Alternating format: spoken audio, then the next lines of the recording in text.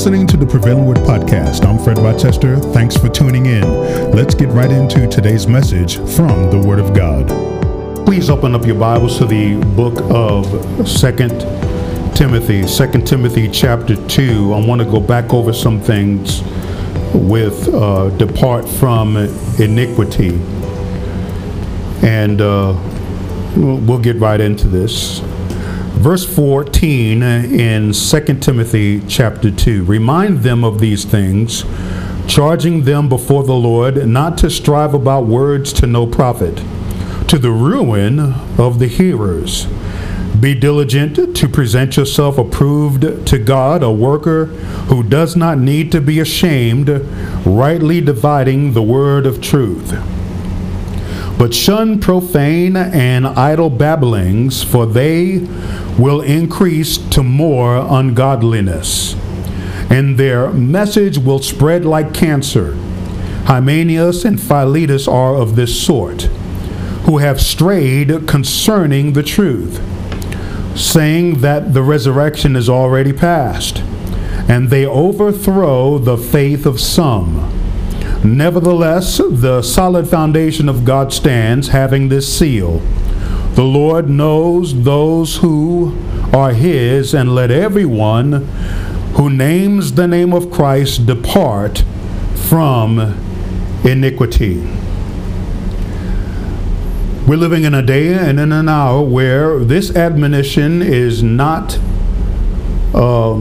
accepted in the body of Christ. People want to be able to have their sin and righteousness too.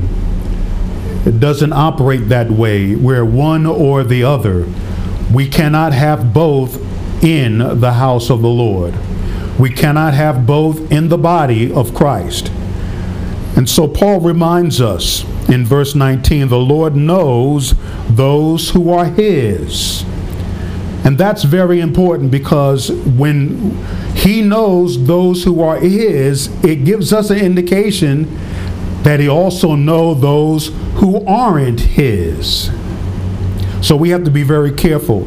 A lot of us have said, I believe in the Lord, and that's biblical, that's fine, that's appropriate. But if you go to the book of James, chapter 2, we're going to see something here about believing.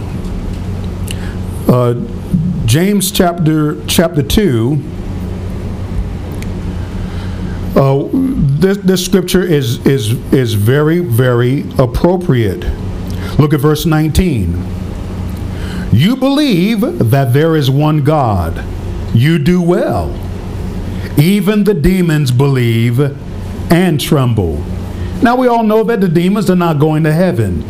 In fact, when the rebellion took place, as recorded in the book of Revelation chapter 12, and also in Ezekiel chapter 28 and Isaiah chapter 14, when the rebellion took place, the angels that sinned against God are immediately cast into the lake of fire when all of this is over with. Now we know that in the book of Ephesians chapter 6, we see that there is a rank or an order of demonic power. And Paul said it like this. He said that we wrestle not against flesh and blood. This is Ephesians chapter 6, verse 12. For we wrestle not against flesh and blood, but against principalities, against powers, against the rulers of the darkness of this world, against spiritual wickedness in heavenly places. This order or rank of demonic power is here in the earth under the control of Satan. And even the demons believe and they tremble. So that's why when we say that we believe, we can't say that we believe but we're not born again. We can't say that we believe and we still practice unrighteousness. We can't say that we believe and we still sin. We can't say that we know him, but yet operate in sin. The true believers that know the Lord depart from iniquity. And so go to the book of 1 John chapter 1. 1 John chapter 1. Because I want to make sure And we've read it on numerous occasions. We read it over and over and over again because we need to wrap ourselves in the Word of God even more so as the day approaches. Look at this in 1 John chapter 1 and verse 3, starting there. That which we have seen and heard we declare to you, that you also may have fellowship with us, and truly our fellowship is with the Father and with his Son, Jesus Christ. And these things we write to you that your joy may be full. So automatically it's pleasant to know that we have fellowship with the Father and with his Son. But there are rules to this fellowship. We just can't assume that we're in fellowship with God and then we operate in sin and thinking that it's okay, that it is good, and that it is acceptable before the Lord. No, it's not. Look at verse 5. This is the message which we have heard from him and declare to you, that God is light and in him is no darkness at all. I mean, because if there's darkness in him, then that means that if we came to Christ, there has to be darkness in us. So there's a separation between what is light and what is dark. Verse 6 now. If we say that we have fellowship with him and walk in darkness, we lie and do not practice the truth. So if we say, yeah, I fellowship with the Father, yeah, I fellowship with the Son, but we walk in darkness, we're liars. And we do not practice the truth. Because if you're in him, your life is full of righteousness and holiness. Your life pursues God in his righteousness and in his holiness. Look at verse 7. But if we walk in the light as he is in the light, we have fellowship with one another. So here's the rule, or the law, if you will, of having fellowship with God. The requirement is that we walk in the light as he is in the light. Why? Because there is no darkness in him at all. Now I like how it finishes out in verse 7, and the blood of Jesus Christ, his Son, cleanses us from all sin. His blood cleanses us from all sin. So if we happen to have sinned against him, we can always come to the Father by way of his Son and be cleansed of sin. So the cleansing is always there for us, provided that it is not, according to 1 John chapter 5, the sin unto death. Because the blood cannot wash away the sin unto death. That's when we defect from Christ. That's when we walk away from Christ. In the scripture that I quoted earlier this morning from 1 Timothy chapter 4 and verse 1, that the Spirit speaks expressly that some will depart from the faith. That is the sin unto death. Some will depart from the faith, giving heed to seducing spirits and doctrines of devils, speaking lies in hypocrisy, having their conscience seared with a hot iron. Those are the ones that have sinned unto death, and there is no amount of forgiveness, and there's no blood that can wash away that sin. But for individuals that have sinned against God as far as their lives are concerned and not living a holy life as they should, and they live a life of sin, the blood of Jesus Christ cleanses us from sin. What sins? Fornication, adultery, lying, stealing, using the name of the Lord in vain, and so on. The blood of Jesus Christ will clean us from that sin. However, let me point something out to you, that if you constantly and habitually do these things, then you being born again is questionable at best. And here's the reason why. Look at verse 8. If we say we have no sin, we deceive ourselves and the truth is not in us. Now, if the truth is not in us, then that means we're not his, and that ties in with what we saw in 2 Timothy chapter 2, verse 19, that those that name the name of Christ depart from iniquity. But he said in this, as a pretext, he said this, that those that are, the Lord knows those who are his. So we can pretend We can make believe. We can masquerade. We can put on mascara and lipstick. But see, God sees behind all that. And so he knows our hearts. He knows our lives. He knows whether we're in sin or in righteousness. He knows. But thank God for verse 8, and then we're getting into verse 9. If we say that we have no sin, we deceive ourselves, and the truth is not in us. If we confess our sins, he is faithful and just to forgive us our sins and to cleanse us from all unrighteousness. In other words, the Lord is willing to forgive us of our sins when we confess them. But see, here's something that we should do a little bit further than just confession of sin, because if we just confess our sin and then all of a sudden we go back to it, then we're no different than a dog that returns to its vomit. And so we have to learn that when we confess our sin, we got to do something in addition to this. Now again, verse 9 says, if we confess our sins, he is faithful and just to forgive us our sins and to cleanse us from all unrighteousness. But look at this in the book of Proverbs chapter 23. Proverbs chapter 29, Proverbs 29. Let's see here.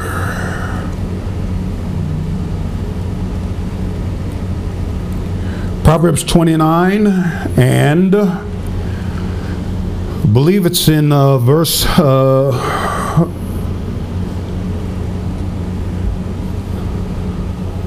let's see.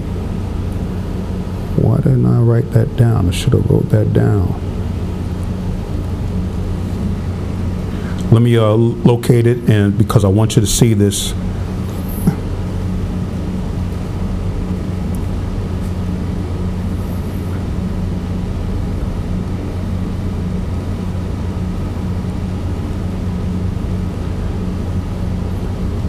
Just give me a moment, if you will, please.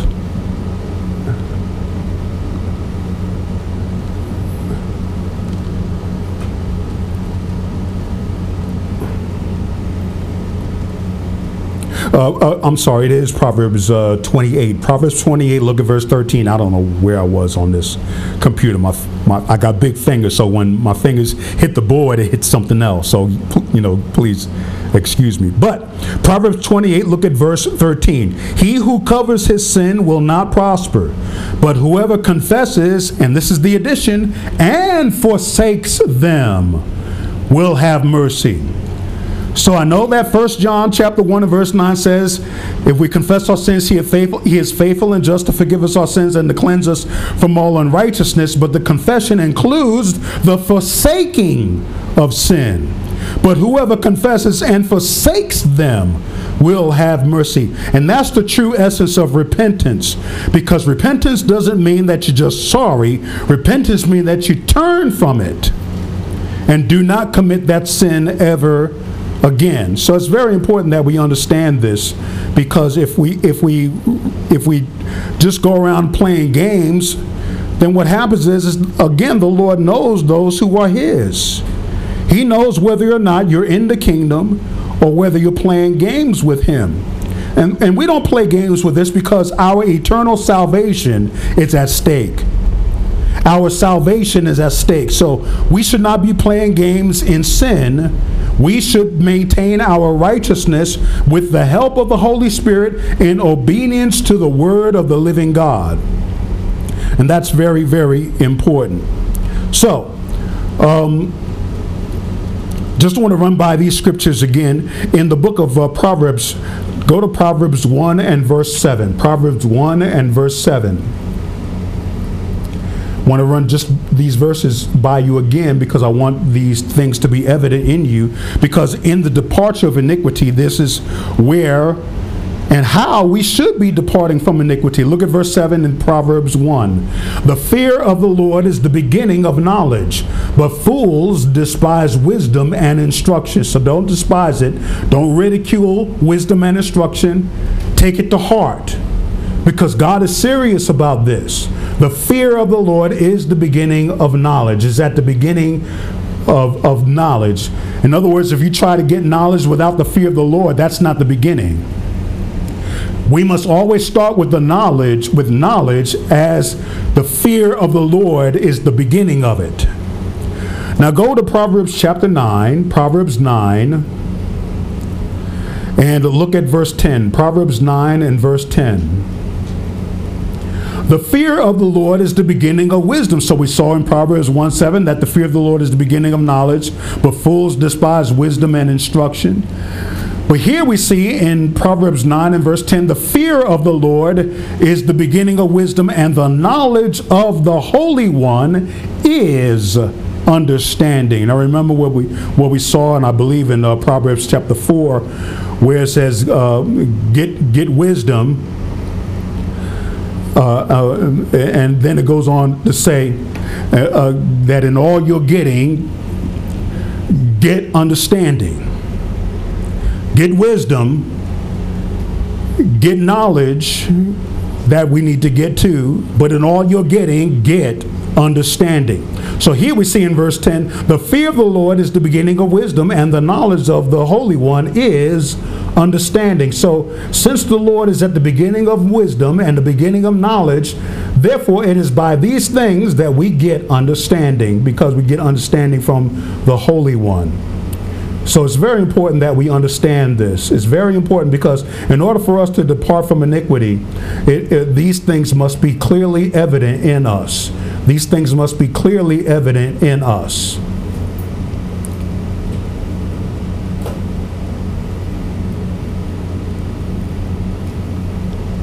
So, now go to Luke chapter 14 and verse 25. There's a price that must be paid. A price must be paid. That's the way it's supposed to have started. In Proverbs 4 and verse 7, it says, wisdom is the principal thing, therefore get wisdom, and in all you're getting, get understanding. So that's the understanding part. In all you're getting, get understanding. So we read the entire verse. But now go to the book of Luke, chapter 14 and verse 25, because departing from the Lord is going to cost you. I mean, that's going to cost you. But departing from iniquity will also cost you. Departing from iniquity will also cost you. So here in the book of Luke, chapter 14 and verse 25, now great multitudes went with him, and he turned and said to them, if anyone comes to me and does not hate his father and mother, wife and children, brothers and sisters, yes, and his own life also, he cannot be my disciple. He cannot. Hate father, hate mother, hate children, hate brothers and sisters. Now it's not hate with the attitude of Cain when he killed his brother. We're not talking about that kind of hatred. The hatred is about an order of things, that we ought to love God above everything else. Remember the commandment that the Lord was asked of in the book of Matthew.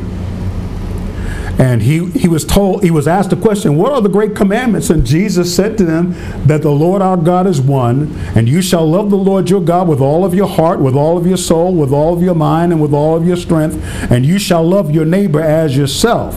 So everybody else comes second, God always comes first.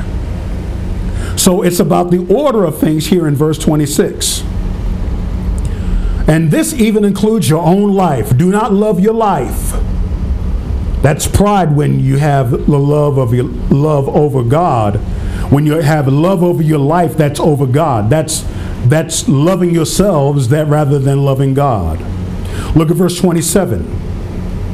And whoever does not bear his cross and come after me cannot be my disciple. So that means that you got to hate your life, but you also have to bear your cross, and you have to come after him. If you don't do these three things, you cannot be his disciple. Clear, cut to the chase. So what things have you kept back from the Lord that you know that is holding you back from walking fully in the things of God? What's holding you back? What's holding you up? What's holding you up from giving up that thing that is in the way? We'll get to Hebrews 12 and verse 1 because this is the antidote or the remedy of getting rid of the thing that you love more than you love God. Look at verse 27. Whoever does not bear his cross and come after me cannot be my disciple. And then Jesus uses this analogy. For which of you, intending to build a tower, does not sit down first and count the cost, whether he has enough to finish it? Lest after he has laid the foundation and is not able to finish, all who see it begin to mock him, saying, This man began to build and was not able to finish. Or what king, going to make war against another king, does not sit down first and consider whether he is able with 10,000 to meet him who comes against him with 20,000? Or else, while the other is still a great way off, he sends a delegation and asks conditions of peace. So likewise, whoever of you does not forsake all. So here we see the word forsake again, don't we? Remember what we saw in the book of Proverbs chapter 28 and verse 13. He that confesses his sins and forsakes shall obtain mercy. So likewise, whoever of you does not forsake all that he has cannot be my disciple. That's a tall order. You mean I got to give up everything? Yes, everything. You mean that whatever is the Lord is requiring of me, I got to give it up? Yes, it's required of you. You mean I can't hold anything back? No, you can't, because he wants it all. Can you see why in the 10 Commandments, you shall not steal is there? Because if the Lord is your provider, there's no need to steal. Think about it. If God is providing for you, there is no need to go into my neighbor's tent and covet his wife, because God will give me one, and one for life. I don't need to covet somebody's car. I don't need to covet somebody's house. I don't need to steal from them, because why? God is my provider. He provides for everything. Now, I said something just as a side issue about the tablets, and it was in error that God writing on the front and the back of the tablets. That's error. I'm sorry, I apologize, because the Lord showed me, he said, can't I use my finger to write all those commandments on one side with one finger? And I said, that's a point. God is able to write all the commandments with his finger and have room to spare. If he can write big letters, he can write small letters. So they were two tablets, both one on one side and one on the other, but all the commandments were on one side of the tablets, not front and back. So I apologize.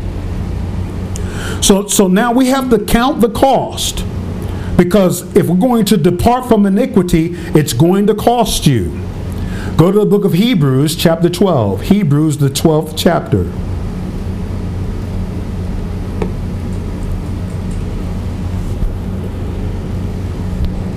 Look at verse 1. Therefore we also, since we are surrounded by so great a cloud of witnesses, let us lay aside every weight and the sin which so easily ensnares us, and let us run with endurance the race that is set before us, looking unto Jesus, the author and finisher of our faith. We're to lay aside every weight and the sin. Now we all know what the sin means. It means that one specific sin that you and I love so much. Everybody has it. Everybody has one. There's no one in here that can say that they don't have one favorite sin. Everybody has the favorite sin, because when we were in the world, we went to it all the time. Or we were introduced to it, and then it became our mainstay. It became the one thing that we centered our lives around. That at the end of the day, this is what I'm going to do. Or at the beginning of the day, this is what I'm going to do. Or at the middle of the day, this is what I'm going to do. We centered our lives around these things. But now the Lord tells us that we ought to lay aside every weight. The weight is the cares, riches, and pleasures of this life. But he also says, and the sin which so easily ensnares us. In other words, it's very easy for this to trip us up. I mean, we all have tripped up constantly with this one particular sin. But the Lord is commanding us to depart from iniquity because the Lord knows those who are his. So we can't go backwards. We got to lay it aside. That we confess it, but then we forsake it. When we lay it aside, we walk away from it, never to return to it again. And that's why a whole lot of believers have a problem. They return to it again. I can vouch for that. I return to it again and again and again and again. The lusts of the flesh, pornography. I can tell you again and again and again, until the Lord had commanded me and I obeyed his voice finally and forsook it, left it alone. Don't touch it anymore. Because the Bible says that if you commit adultery, you will be judged. In fact, go to the 13th chapter of the book of Hebrews, Hebrews chapter 13. Look at this in verse 4. Marriage is honorable among all, and the bed undefiled. But fornicators and adulterers God will judge. And looking at pornography, I was committing adultery. Even though I didn't have the body in the bed, yet in my thought life and in my heart, I committed adultery over and over and over again. I know that it's a problem with many people. It's a problem with many people because you fall in love with it, you become dear to it, and then next thing you know, it grows in you, and then next thing you know, you're walking as a hypocrite, and then there comes a point in time where you have to fess up and say, I can't be a hypocrite anymore. Either I'm in Christ or I'm not. Either he knows me or he doesn't. Either I'm going to heaven or I'm going to hell. Why? Because adulterers, fornicators and adulterers, God will judge. How will God judge fornicators and adulterers? Well, go to the book of Matthew chapter 5. Matthew chapter 5. Look at verse 27. Matthew chapter 5, verse 27. This is just used as an example of one of many other sins, but I decided to use this because it's an outstanding example. Look at verse 27 in Matthew chapter 5. You have heard that it was said to those who of old, you shall not commit adultery. But I say to you that whoever looks at a woman to lust for her has already committed adultery with her in his heart. So if we read out of the book of Matthew chapter 13 and verse 4, where it says that fornicators and adulterers God will judge, what is he going to judge me about as far as adultery is concerned? Looking with lust upon a woman. Look at what Jesus said in verse 28. But I say to you that whoever looks at a woman to lust for her has already committed adultery with her in his heart. And then Jesus gives the remedy. Verse 29. If your right eye causes you to sin, pluck it out and cast it from you. For it is more profitable for you that one of your members perish than for your whole body to be cast into hell. Now, we will see in a moment this portion of scripture in the book of Hebrews. In fact, hold your place there and go to Hebrews, the 12th chapter, and look at verse 4. You have not resisted to bloodshed, striving against sin. In other words, you haven't reached the point where if you're going to stop sinning in your life, to shed your own blood. And see, that's what Jesus was referring to in the book of Matthew chapter 5 and verse 29. Now, is Jesus serious about this? Absolutely. We can't say, well, he didn't mean that. He must be talking in figurative language. No, he meant every word. He meant every word. Now, what you can do is that before you get to that point of plucking your eye out, just stop. I mean, you don't want to sit there and say, well, I guess I got to pluck out my eye. No. Find a way with the help of the Holy Spirit to simply stop. Simply stop. That's all. And you won't have to reach this point. You won't have to do Hebrews 12 and verse 4.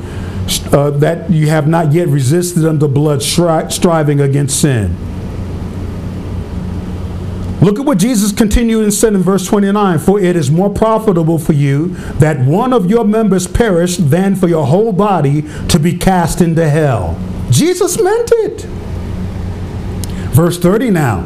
And if your right hand causes you to sin, cut it off and cast it from you. For it is more profitable for you that one of your members perish than for your whole body to be cast into hell. You see, that's the process of the departure from iniquity. The ultimate is to cut off hand and pluck out the eye. But you see, in order to avoid that, all you have to do is just simply stop. That's all. Just simply stop. So now go to the book of Psalms 34, which was our morning congregational reading. But not the verses that we read, but Psalm 34, and look at verse 13.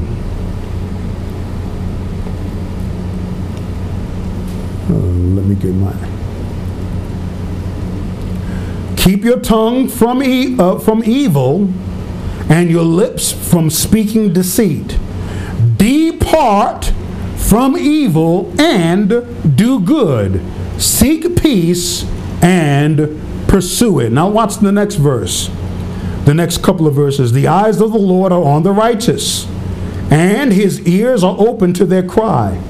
The face of the Lord is against those who do evil, to cut off the remembrance of them from the earth. So God is for the righteous, but his face is against those who do evil. So we are to depart from evil and do good. It's not just enough to depart from iniquity. We now have to do good. Remember what Paul said in the book of Ephesians chapter 2, verses 8 through 10, if you'll turn there. Ephesians chapter 2. Ephesians chapter 2, verses 8 through 10 is where we're going. For by grace are you saved through faith, and that not of yourselves. It is the gift of God, not of works, lest anyone should boast. For we are his workmanship, created in Christ Jesus for good works, which God prepared beforehand that we should walk in them. Now, we don't do works to get saved. We do good works as a result of our salvation. In other words, we prove our repentance. We prove that we believe God by doing good works. In fact, a good example of this, if you go back to the book of Matthew chapter 5, a good example of this is the book of Matthew chapter 5.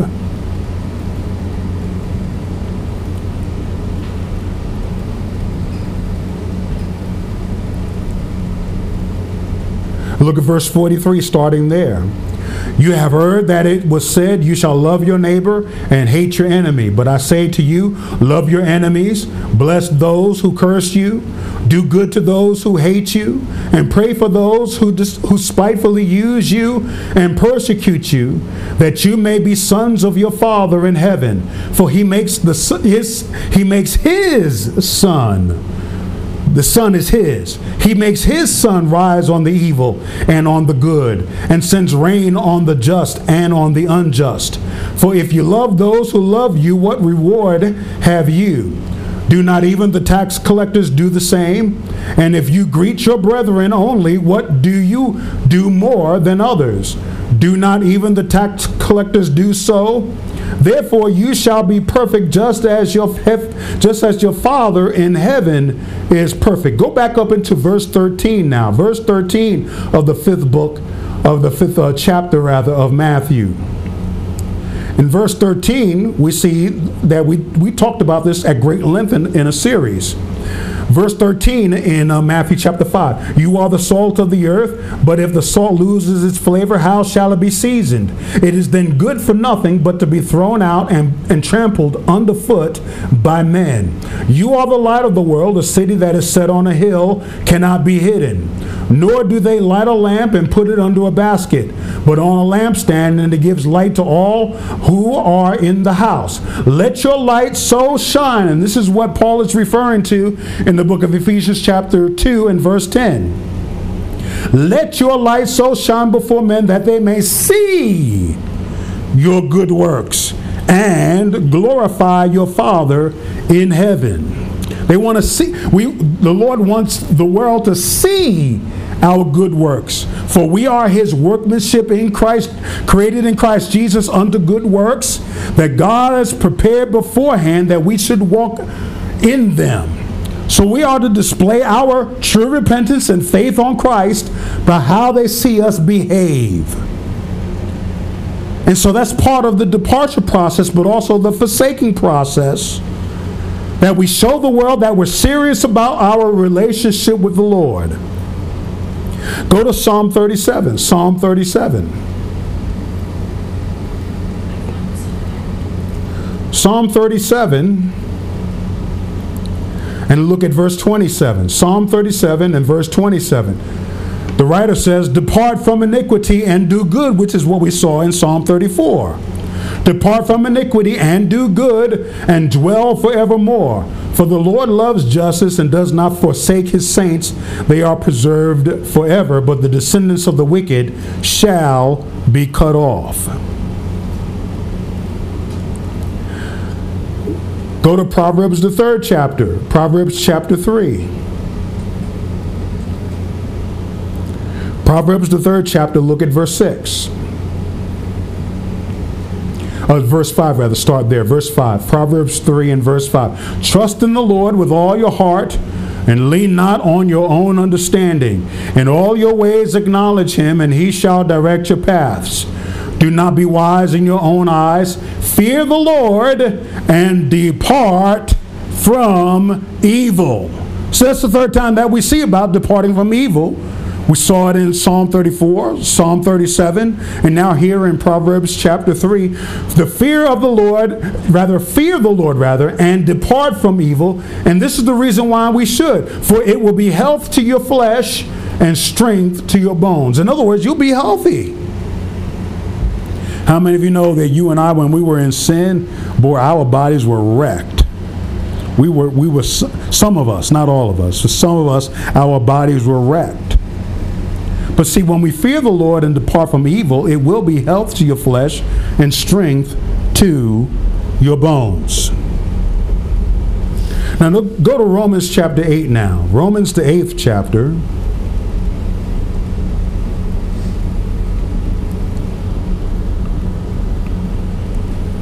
Now remember the first part that we spoke of, that the Lord knows those who are his. Here in Romans chapter 8, beginning in verse 1, there is therefore now no condemnation to those who are in Christ Jesus, who do not walk according to the flesh, but according to the Spirit. So there's a difference between walking in the flesh and walking in the Spirit. If we have departed from evil and we are doing good, if we have departed from iniquity, then we are walking in the Spirit, with the help of the Holy Spirit, of course, because we can't do this on our own. But there is a difference between those who are walking in the flesh and those who walk in the Spirit. For the law of the Spirit of life in Christ Jesus has made me free from the law of sin and death. So if we're in Christ, we do not obey the law of sin and death anymore. We obey the law of the Spirit of life in Christ Jesus. Why? Because that law has made us free from the law of sin and death. For what the law could not do, in that it was weak through the flesh, God did by sending his own Son in the likeness of sinful flesh. On account of sin, he condemned sin in the flesh. So in the flesh of Jesus, our sins were condemned. Amen. Praise God. Hallelujah. That's something to rejoice about, that our sins have been condemned in his flesh. Why? Because God did by sending his own Son in the likeness of sinful flesh. On account of sin, he condemned sin in the flesh. Why? That the righteous requirement of the law might be fulfilled in us, who do not walk according to the flesh, but according to the Spirit. In other words, how Jesus lived his life on earth, he did everything that was required by the law, and when he sacrificed sinless blood, when we repent of our sins and place faith on Christ alone, his righteousness comes on us, and then we are justified by faith in Christ. So that way when we walk, because we are to walk in such a way that men see our good works, that the righteous requirement of the law might be fulfilled in us who do not walk according to the flesh, but according to the Spirit. For those who live according to the flesh set their minds on the things of the flesh. Remember what I said before, that our lives centered around that one sin, morning, noon, or night, whichever time of day we pick, or we probably picked all three. We set our minds on it. But when we're in Christ, we no longer set our minds on that one or many sins. We don't set our minds on it anymore. Why? Because we want to walk according to the Spirit now, which is walking in life, in newness of life. For those who live according to the flesh set their minds on the things of the flesh. But those who live according to the Spirit, the things of the Spirit. So now our minds are on the Spirit of the living God. Our minds are on God all the time. Remember what it says in the book of Isaiah, I believe chapter 26, that He will keep us in perfect peace whose minds are stayed on Him. Our minds are stayed on Him. In fact, go to the book of Colossians, if you will. We're not finishing Romans 8, but go to Colossians, if you will. Because if we keep our minds stayed on Him, we can stay out of a whole lot of trouble. Look at chapter 3, Colossians chapter 3, verse 1. If then you were raised with Christ, seek those things which are above. Remember, put your mind on Him. Seek those things which are above, where Christ is, sitting at the right hand of God. Set your mind on things above. Set your minds on things above. In other words, don't turn on things that will lure you to walk in the flesh again. Because we do have that nasty habit that every time we finish church, we turn on things that lure us back into the world. And so we have to cut off those things, because we know that that will attract us back to the sin that we said that we forsook. Set your mind on things above, not on things on the earth. For you died, and your life is hidden with Christ in God. When Christ, who is our life, appears, then you also will appear with Him in glory. Set your minds on the things of Christ. Set your minds on the things of God. Look, what this world has to offer, we should never miss it. Because it's the things of death. It's the thing that will condemn us. It's the thing that will take our life from us. But if we set our minds on God, set our minds on the Word, and keep them there, we will have eternal life. Go back to the book of Romans chapter 8. Romans the 8th chapter.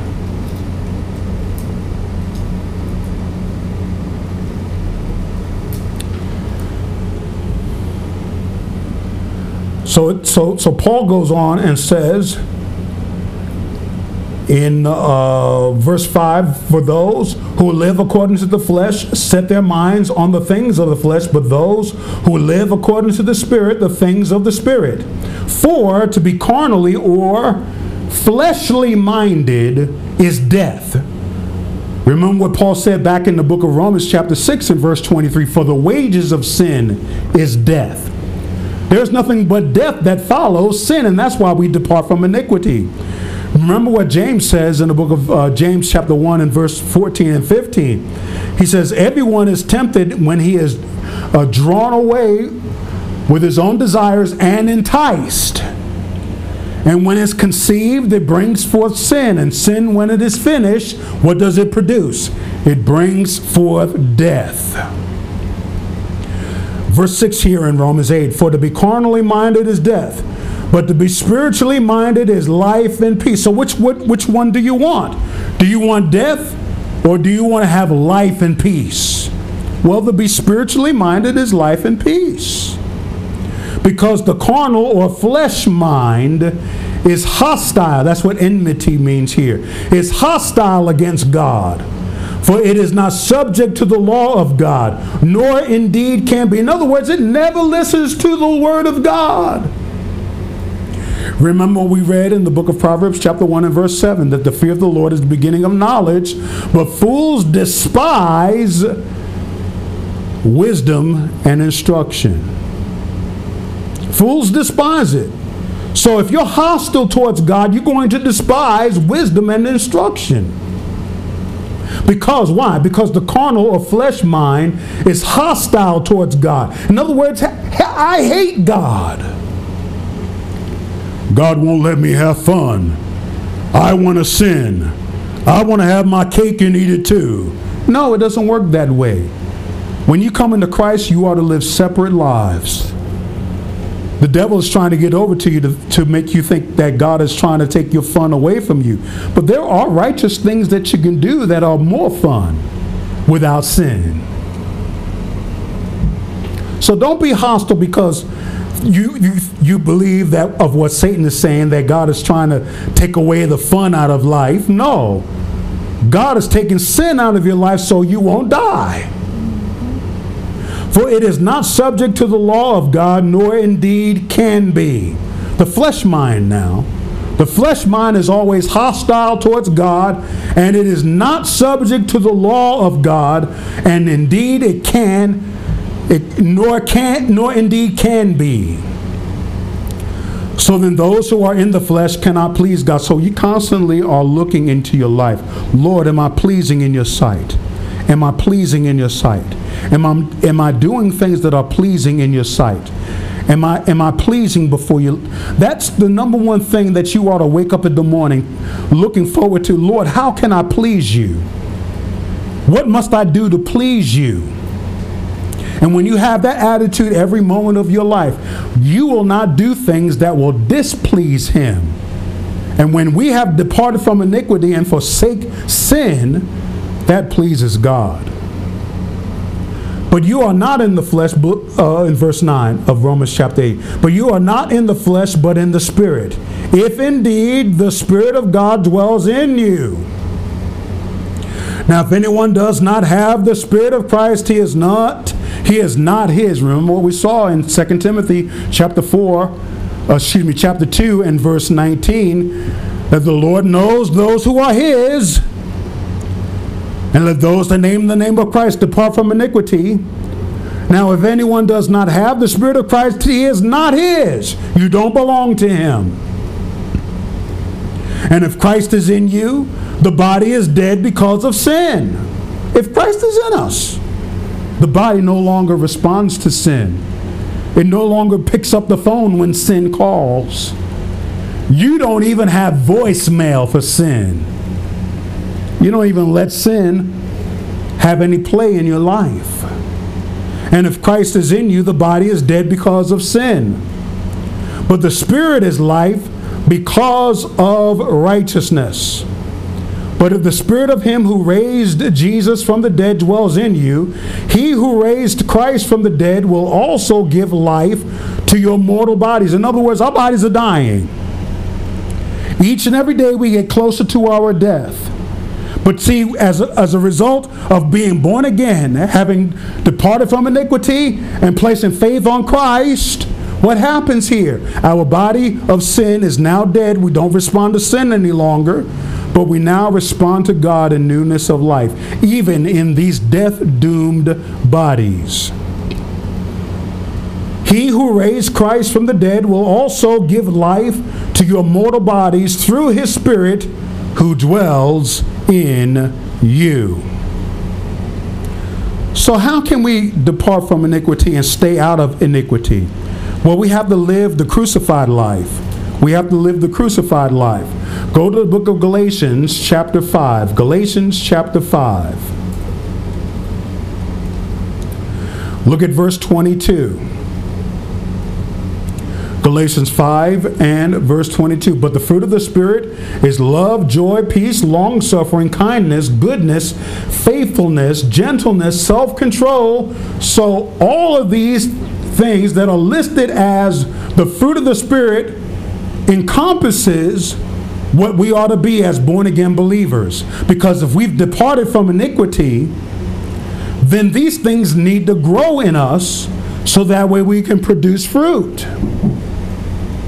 But watch this in verse 4. I mentioned the crucified life. And those who are Christ's have crucified the flesh with its passions and desires. We've crucified them. We put them to death. Remember what we saw in the book of Colossians chapter 3 and verse 5 a while ago. That we are to mortify the deeds of the flesh. And that's what it means to crucify the flesh. But not only that, but with its passions and desires. Passions meaning the heat. Because, you know, when we want to sin, usually it's the heat of things. Well, our urges and impulses, they become full of heat and passion. And so we have to be very careful not to allow our passions to override us, to override our flesh, to override our spirit.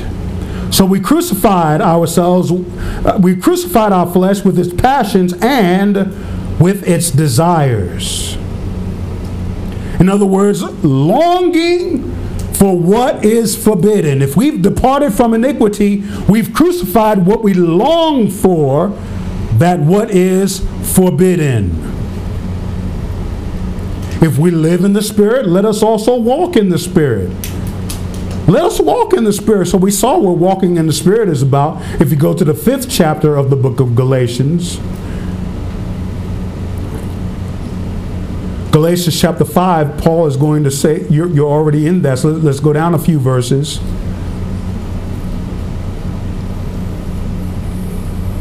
Not Galatians chapter 5.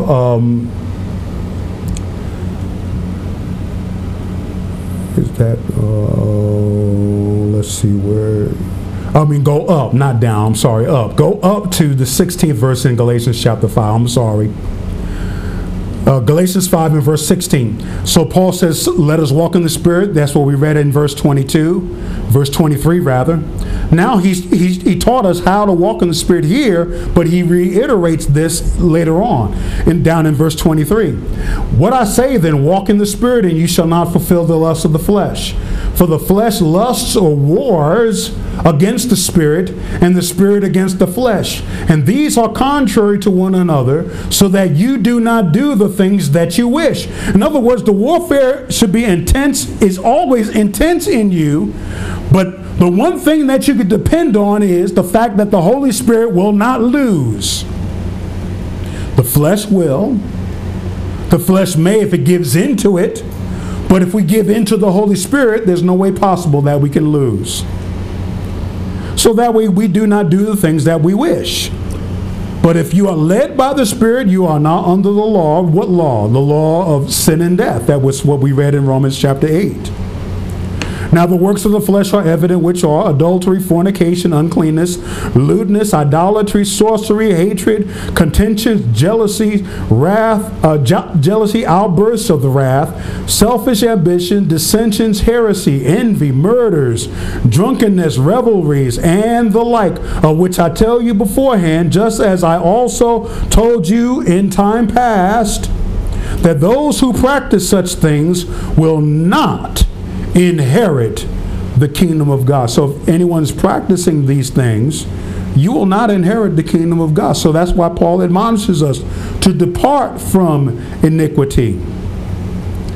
So now go to the book of 2 Peter chapter 1. Here in 2 Peter chapter 1, beginning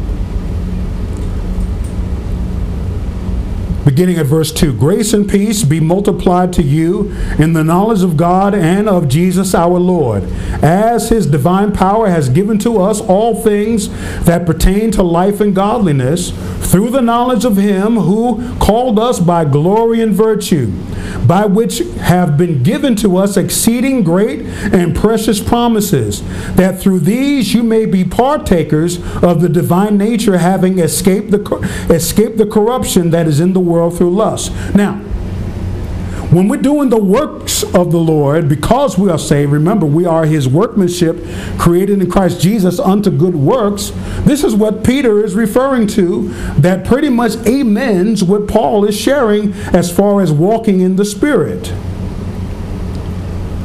Look at verse 5. But also for this very reason, giving all diligence, add to your faith virtue, and to virtue knowledge, to knowledge self-control, to self-control perseverance, to perseverance godliness, to godliness brotherly kindness, and to brotherly kindness love. For if these things are yours and abound, see, it's not just enough to possess it, but you should be abounding in those things. In other words, there should be a big crop, a big fruit, big basket of fruit that is off of your branch.